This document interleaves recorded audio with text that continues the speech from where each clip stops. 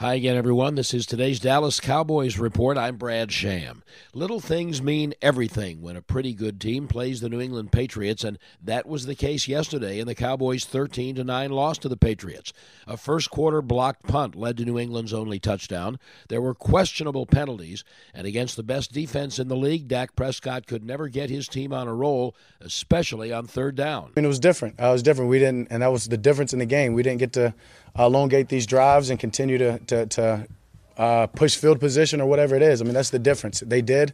We're backed up all game long. If we do, we back them up. And that's complimentary football, and we didn't do our job on offense tonight. The Cowboys, best in the league on third down, were just 2 of 13 converting yesterday. But since Philadelphia lost to Seattle, the Cowboys are still a game up in the NFC East as they start preparing for Buffalo's visit on Thanksgiving.